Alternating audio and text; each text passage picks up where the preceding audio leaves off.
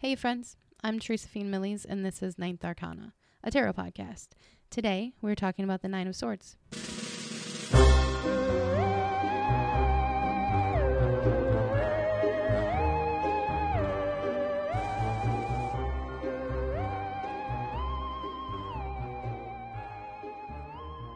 The Nine of Swords is called the Nightmare card. That's the shorthand for it. The swords are a suit of the mind. The number 9 is the end of a cycle. It's not the ending. It's just that pause and then the spin of the wheel. It's that last push up the hill. The 3 is creative. The 6 is community. The 9 is the culmination. Let's just get right in. Let's look at the cards. The Aquarius and the Waitsmith show a person sitting up in their bed, with their head in their hands, under a quilt, with 9 swords on their wall, taking up most of the image. The bed is orange and pink, which is divinity and creativity. On the bed, there's a scene of a sword fighter and somebody on the ground. The quilt has roses and astrological symbols on it. We should know by now that roses don't mean love. They mean manipulation. He's wearing a light gray robe or tunic or nightgown of some kind. This is just a shade away from white. His innocence and his ease are being disturbed. In the Waitsmith and the Aquarius, the swords seem to go through the person. In the Waitsmith, they go through the crown, the third eye, the throat, and the heart. 3 swords go through 4 energy centers.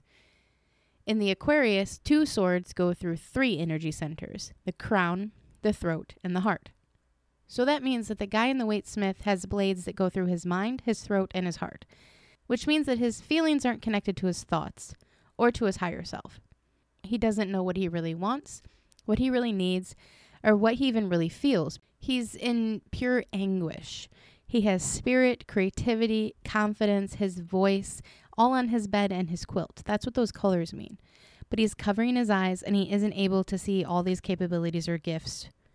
This is a 9 card, so he's going to have to stop shielding his eyes and see what is there and just lay back down.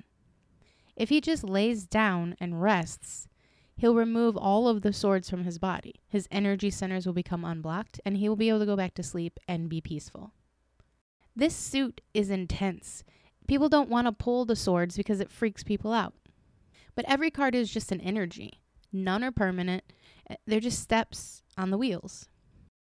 The Aquarius has blocks in the crown, the throat, and the heart. The connection to higher self and the ability to stand up for yourself and feel compassion. I firmly believe that so many women have thyroid problems because they don't speak the truth nearly enough. The energy center becomes blocked. You need to yell more, ladies. These are the only cards in my little set of cards that show the energy center is blocked. And I think this is really key. And I'm going to hone in on it now instead of later, because this is the thing that sparked understanding in this card. If your connection to your higher self, your reasoning, your logic, your truth, and your compassion is blocked, all that's left is your lower, more base instinct frequencies. So you're running on fight, flight, or freeze. You can't think.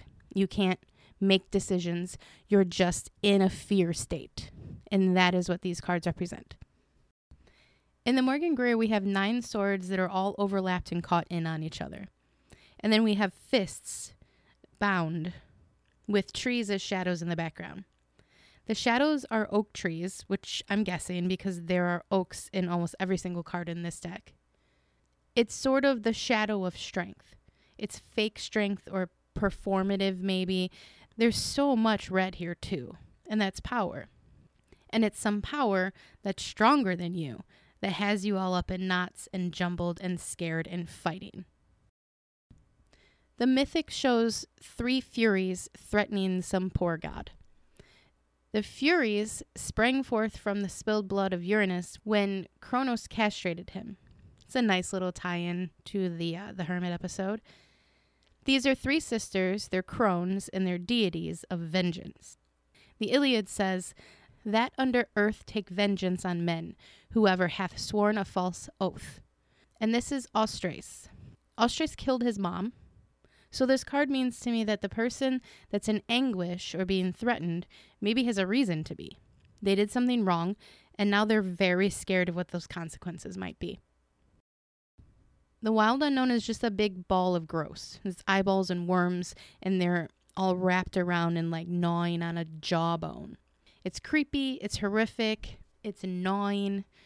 It's one that's just a visceral feeling of despair and horror and nightmare. The line strider is a fox that's outside alone. He's looking up at the moon very fearfully. Now, we all know the fox is a trickster, but he seems to be pretty scared of the other things that come out at night. There's far scarier beasts than the sly fox. It gives the feeling of someone that thinks of themselves as kind of a badass, put in a situation that makes them feel vulnerable and super worried. In the Holly symbol, she's drawn one large sword with 8 swords around it. Each sword is dripping blood, is dripping red, so it's like sadness and power at the same time. And the center sword has 8 swords pointing in at it, so it's like the main sword is being threatened, like something that has power is being threatened by something that has more power. The Luna Soul shows a woman with swords marching into her head. It's a very similar picture to the Waitsmith and the Aquarius, but instead of looking like they're propped up onto the wall, it looks like they're coming out of another plane and sort of marching into her brain. Each sword becomes more real and more detailed as it gets closer to her mind. This feels like insomnia to me. This is up all night thinking about what you could have done differently or fretting over what might happen. These are sleepless nights, and the more you think about it, the more real and the more terrible it becomes.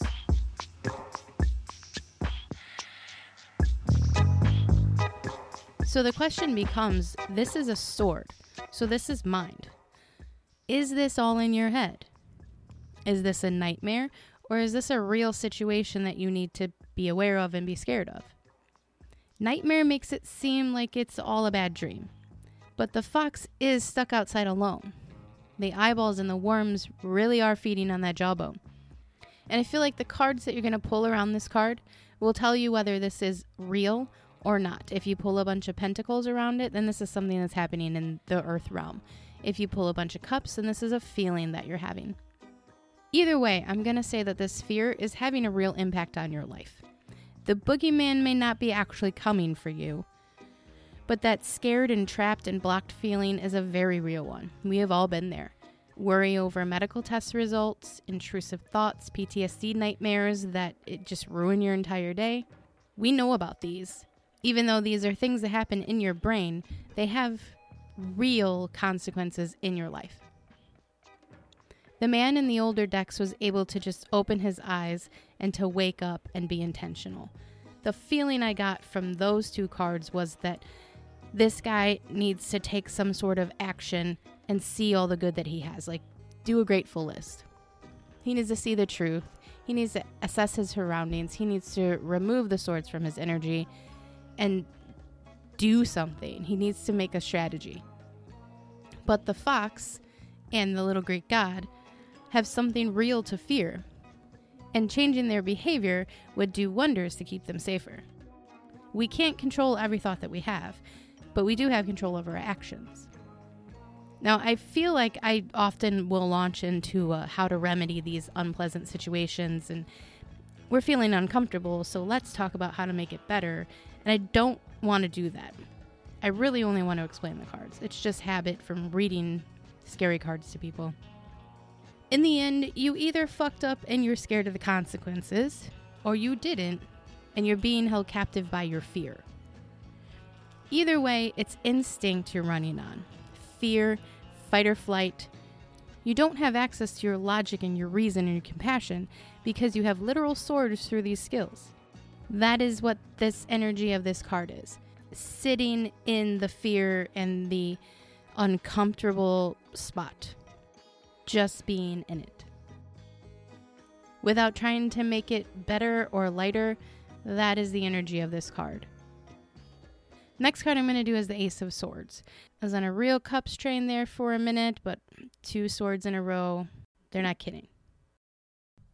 Thank you so much for listening to Ninth Arcana.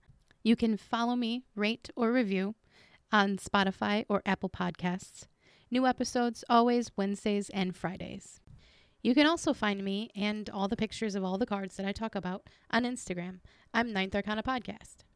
Now you should go pull some cards. Okay? Love you. Bye.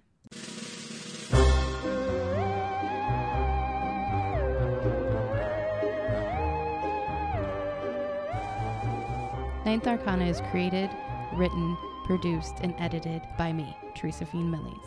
Thank you for listening.